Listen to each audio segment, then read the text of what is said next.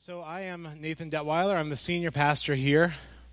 We are beginning a new series this week, which will take us through the summer, leading us into our series on the book of Acts. And this is a series about God, about knowing God.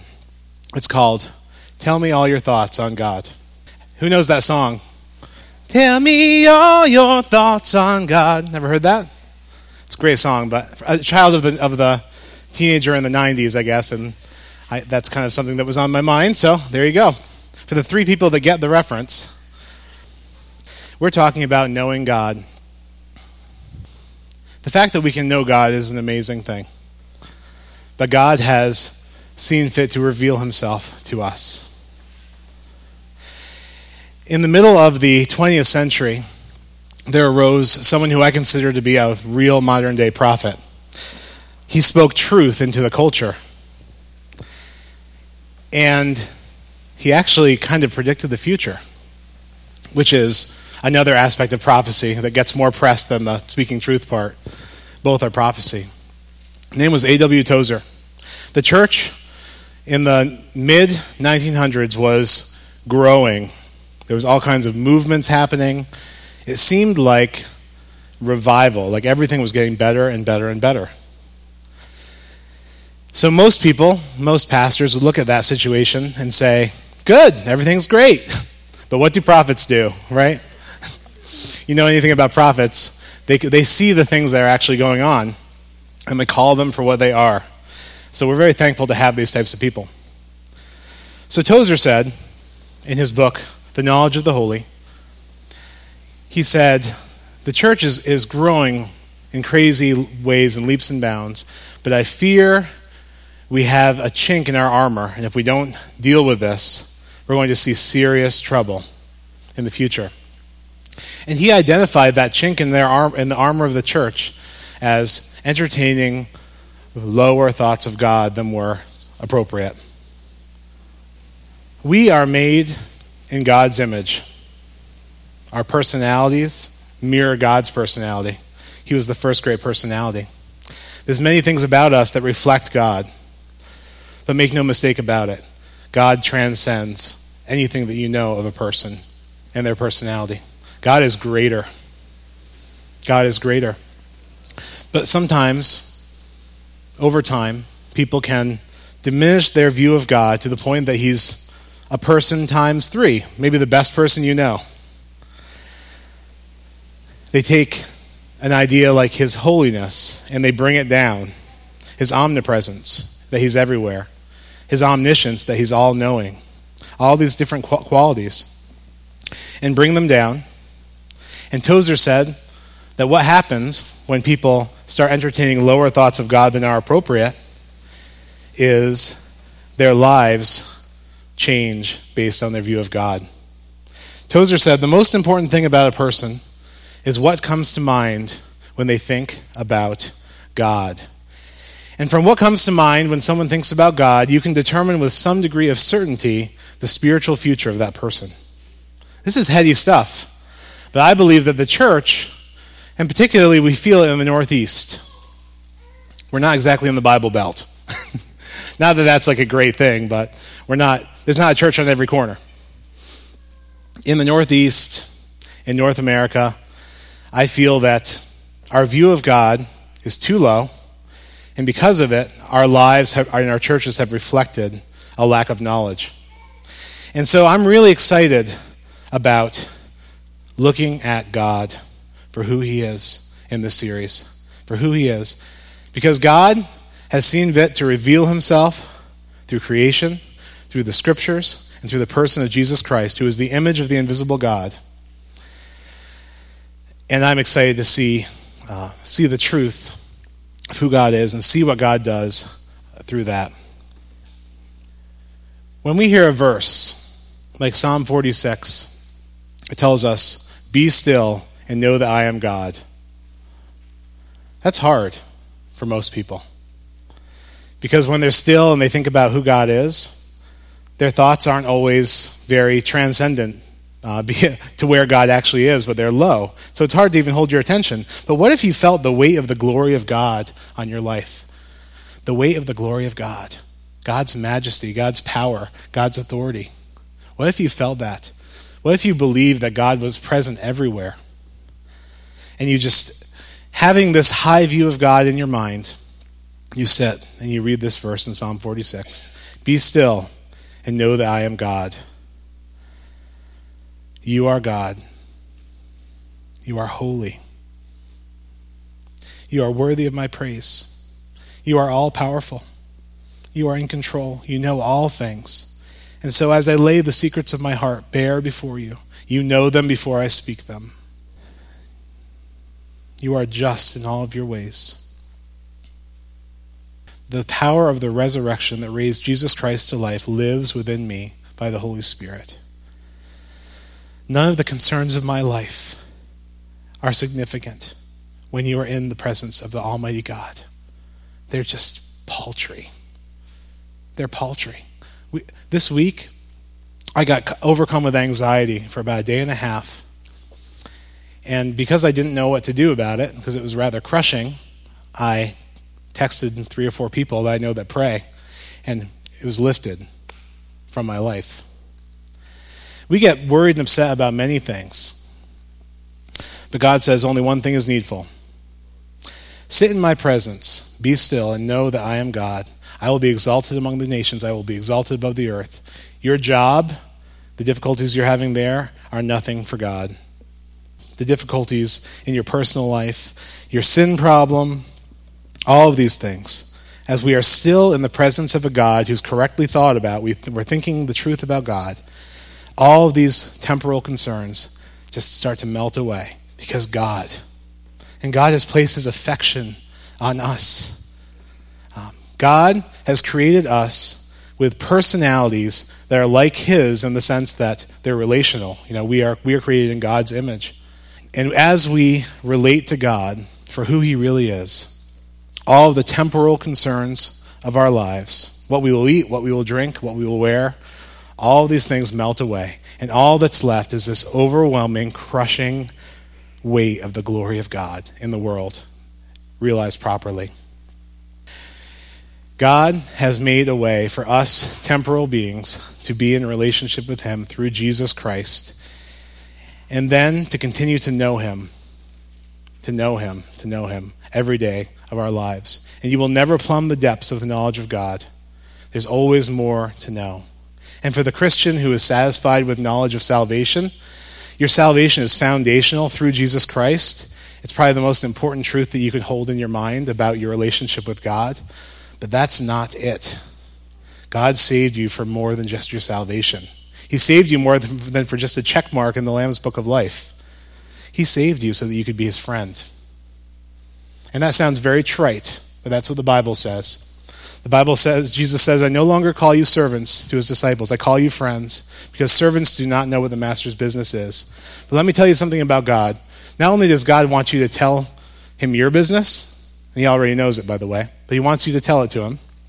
He wants to share with you his business. He wants you to be caught up in something far larger than your own small life, than the anxieties we face from day to day. He wants us to automatically come to him and share our business with him all the time, and he will share his business with us. I think that the most great cry of the human heart is for intimacy, knowing someone and being known by someone. This is why people get married. This is why people get disappointed in marriage. Because we want to be known. In a very deep way, we want to be known.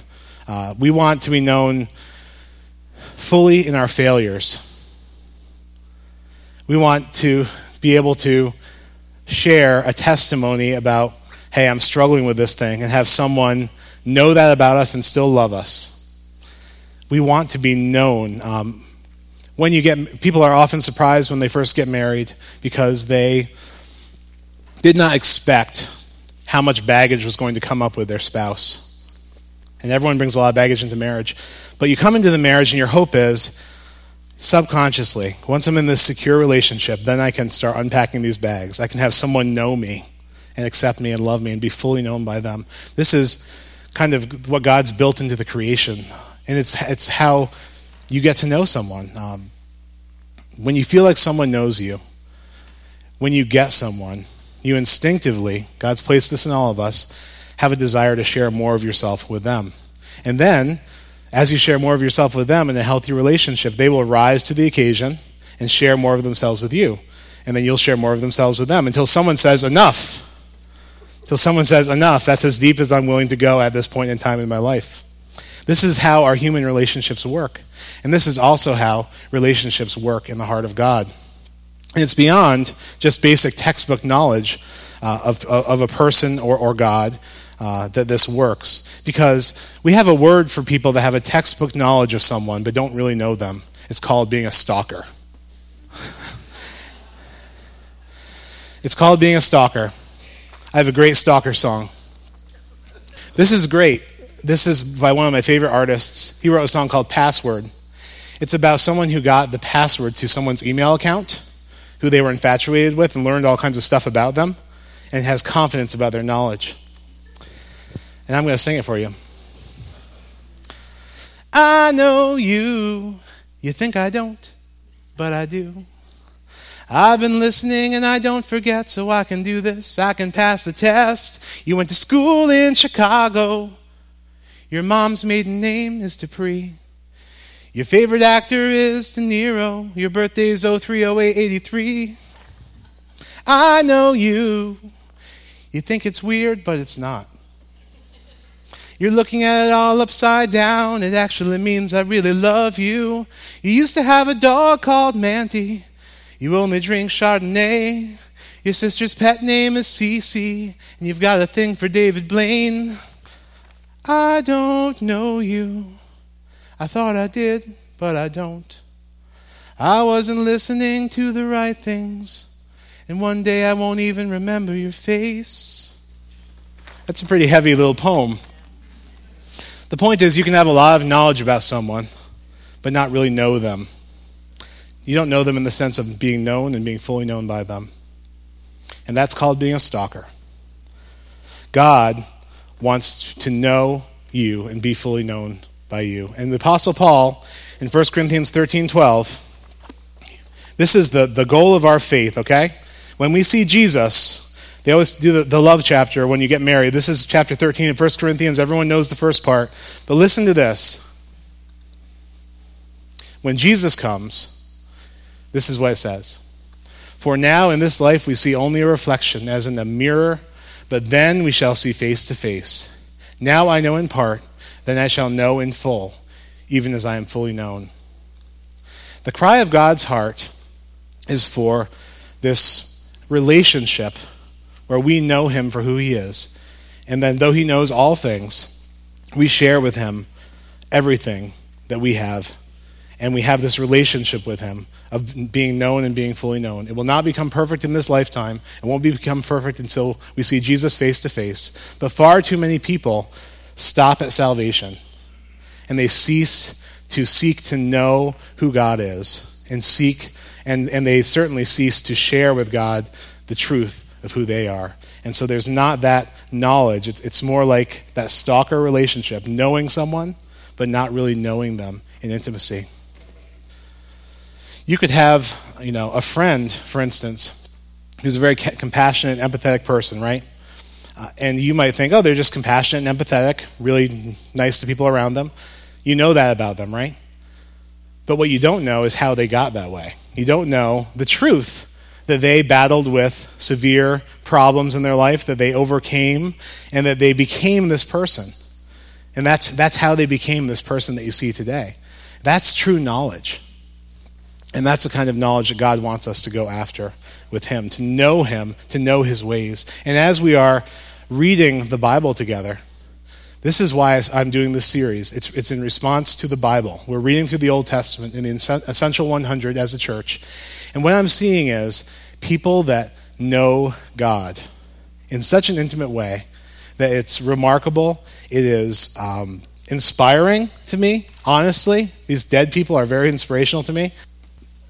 Look at a person like Miriam, who is Moses' sister, after God delivers his people from slavery in Egypt, and they're walking through the Red Sea, and Pharaoh and his armies are swallowed up, and they are set free from slavery.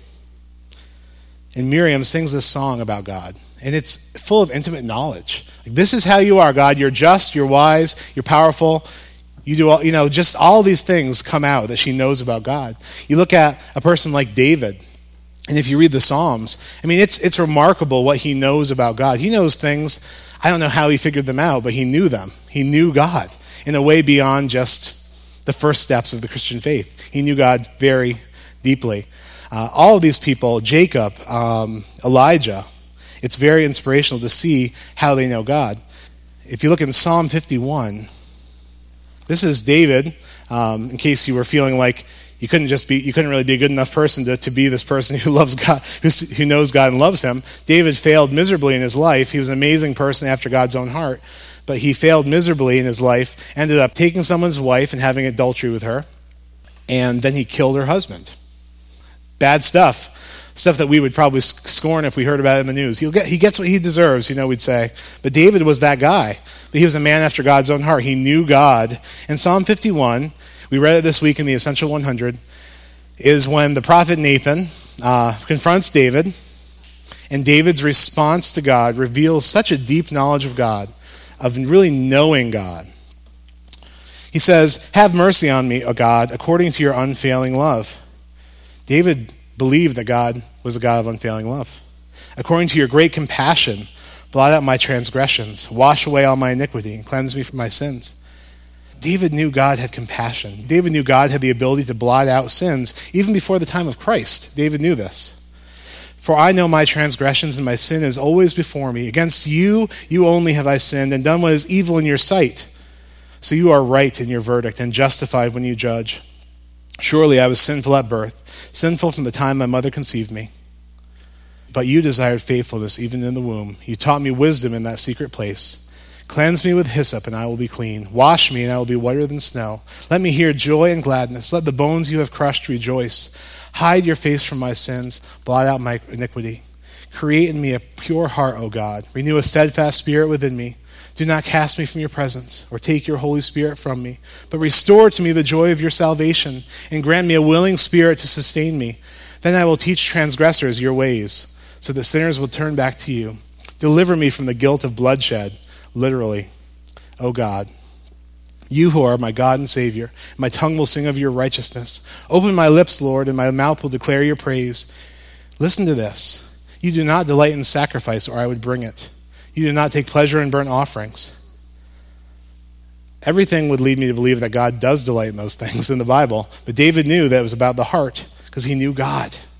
My sacrifice, O God, is a broken spirit, a broken and contrite heart. You, God, will not despise. May it please you to prosper Zion, to build up the walls of Jerusalem. Then you will delight in the sacrifices of the righteous, in burnt offerings offered whole. Then bulls will be offered on your altar. This is just such an amazing passage. We see the heart of someone who knows God, especially in the deepest part of their life's failure. They just recount all of the things they know about God. These were David's true thoughts about God, and having these thoughts about God rose David up to this place of being someone that, though he had his serious flaws, was known as being a man after God's own heart, because he knew God. He knew God's ways. He knew God's compassion. He knew God's justice. He took it seriously. He didn't think that he should be given a special dispensation of grace. He said, "You're right when you judge me. You're a just God, but have compassion on me." And David knew that these qualities of God that he was spouting out were not things that were true of God only in a transient sense. I'm a nice guy, I'll say. Maybe. But maybe in 10 years, I'm not going to be such a nice guy. Maybe when I'm in a nursing home someday, I'll be that old guy whacking kids with his cane and screaming curse words. We change. Sometimes people are soft-hearted, and something happens in their life, they become hard-hearted and bitter. We change. We have the quality of love. We have the quality of kindness. God does not change, like shifting shadows. So when we say God is love, we're not saying God is loving. We're saying God is love. That's who he is essentially in his being. When we say God is just, we're not saying that's an aspect of who God is. That's who God is. When God is being loving, God is being himself. When God is being just, God is being himself. And he's that way perfectly all the time. So when David is addressing God, he clearly has this vision of God in his mind. And God does have mercy on David, though he does receive judgment. But this is a high view of God. And I want to be, as I'm reading about these characters in the Old Testament, I'm seeing something that is absent in many ways from the modern church, which is probably why I'm drawn to writers who are long dead. Tozer, C.S. Lewis, all of these people that are long gone, because in our day, this kind of knowledge of God is not common. This kind of reverence for and understanding of who God really is not common. We need to get to a place, and this series is all about having our ideas about God correspond to who God actually is. Because you can imagine any God you want and then worship that God. You were created to worship. But there is a true God with true characteristics that are true of him, and we need to understand who he is. And I think that as we understand who God really is, as we bravely step forward into something that not many people are doing today, as we take into account God, I think that our lives, I think that our church will be raised above the norm because we are taking God seriously for who he is. So this series is all about looking at the things that are true of God and changing it from the Bible and by the Spirit's power so that the things that we think about God correspond to who God actually is, rather than thinking about things about God that are not true. I think Tozer said it well. He said, people think that, modern people say, idolatry is when you have a statue and you bow down to the statue. Like, I'm not an idolater. I don't have a statue in my house. That's not true of everyone. Some people do. Some people have statues still today in different cultures. But we shouldn't scoff at these people because we have ideas of God that are erroneous, that we are worshiping, and it's the same thing. Idolatry of the mind. Believing something about God that is not true, you will worship that thing and it will change who you are. So this whole series is about coming to terms with who God really is. And this is a lofty goal, and I'm inadequate for the job. But God led me to do this, so we're doing it. And it's going to be awesome. But I think that when we come to know God for who he really is, we can be like a David, who is called a man after God's own heart. We can be like a Miriam. We can be like a Deborah. We can be like an Israel, like a Joseph. Look at the story of Joseph in the Old Testament. That's a man who's after God's heart. He gets put into slavery. His brothers tried to murder him, but instead they sold him into slavery. They told their dad, he got killed by wild animals. He gets into slavery. For 30 years, he's in slavery. And then he gets promoted because God's favor is on him. And then, the person he's working for, his wife, falsely accuses him of, approaching her inappropriately. He goes to jail, and then God takes him out of jail, and he becomes the ruler of Egypt. And then his brothers come to Egypt because the famine is so severe in the land, and they come to him looking for grain for their family. And at that point, you're thinking, okay, David, take your knife and kill them. That's what the human is saying, right? The evil, our sinful nature is like, now they're going to get what they deserve. But Joseph is a man after God's own heart. And he understands people and he understands God. He's had 30 years to think about it. He didn't become bitter. What did he do? He said, what you planned for evil, God meant for the good, for the salvation of this whole region so people could have food. Don't trouble yourselves about it. This is a guy who knew God. And maybe at our worst are the times that we reveal what we really believe about God. When David fell to the very bottom and he was in maybe the worst person we can picture in the news, that's who he was. Murderer, took someone else's wife and killed her husband. Bad. We'd be thinking, this guy deserves to go to jail for life or something. But at his worst, David knew God and it lifted him up. And Joseph, though he was unjustly sold into slavery and all this stuff, at his worst, he thought the right things about God and it lifted him up. I want to be someone who thinks the right things about God and is lifted up, someone who knows God. My heart burns to be someone that knows God for who he is and to rise above the popular ideas about God and Jesus and the Holy Spirit, to come to a right understanding. In that, we're going to see amazing things happen because this is a real God. And some of the things about God that we're going to look at are just amazing. They all are. And they're things that are in many ways beyond our complete comprehension. But that's also another quality that God has, being incomprehensible. But by the Spirit, God reveals himself to us. And through Jesus, God reveals himself to us. And God's delight is to reveal himself to us. He says in Matthew and all the Gospels, the person who seeks me with all their heart is going to find me. So let's become a wholehearted people. Let's seek after who God is. Let's remember that the people that came before us, who were called people after God's own heart, were total losers like us, and that they were not disqualified because God was greater. So let's go forward and take hold of that for which Christ took hold of us. Let's approach the throne of grace with confidence through Jesus Christ, the author and perfecter of our faith. We've been given such a privilege. Such a privilege. Let's take advantage of it. Let's grab on to God and hold on and not be satisfied with just our salvation, but only be satisfied to know God fully, which will be an itch that will never be fully scratched in this life. Let heaven not be such a shock for you.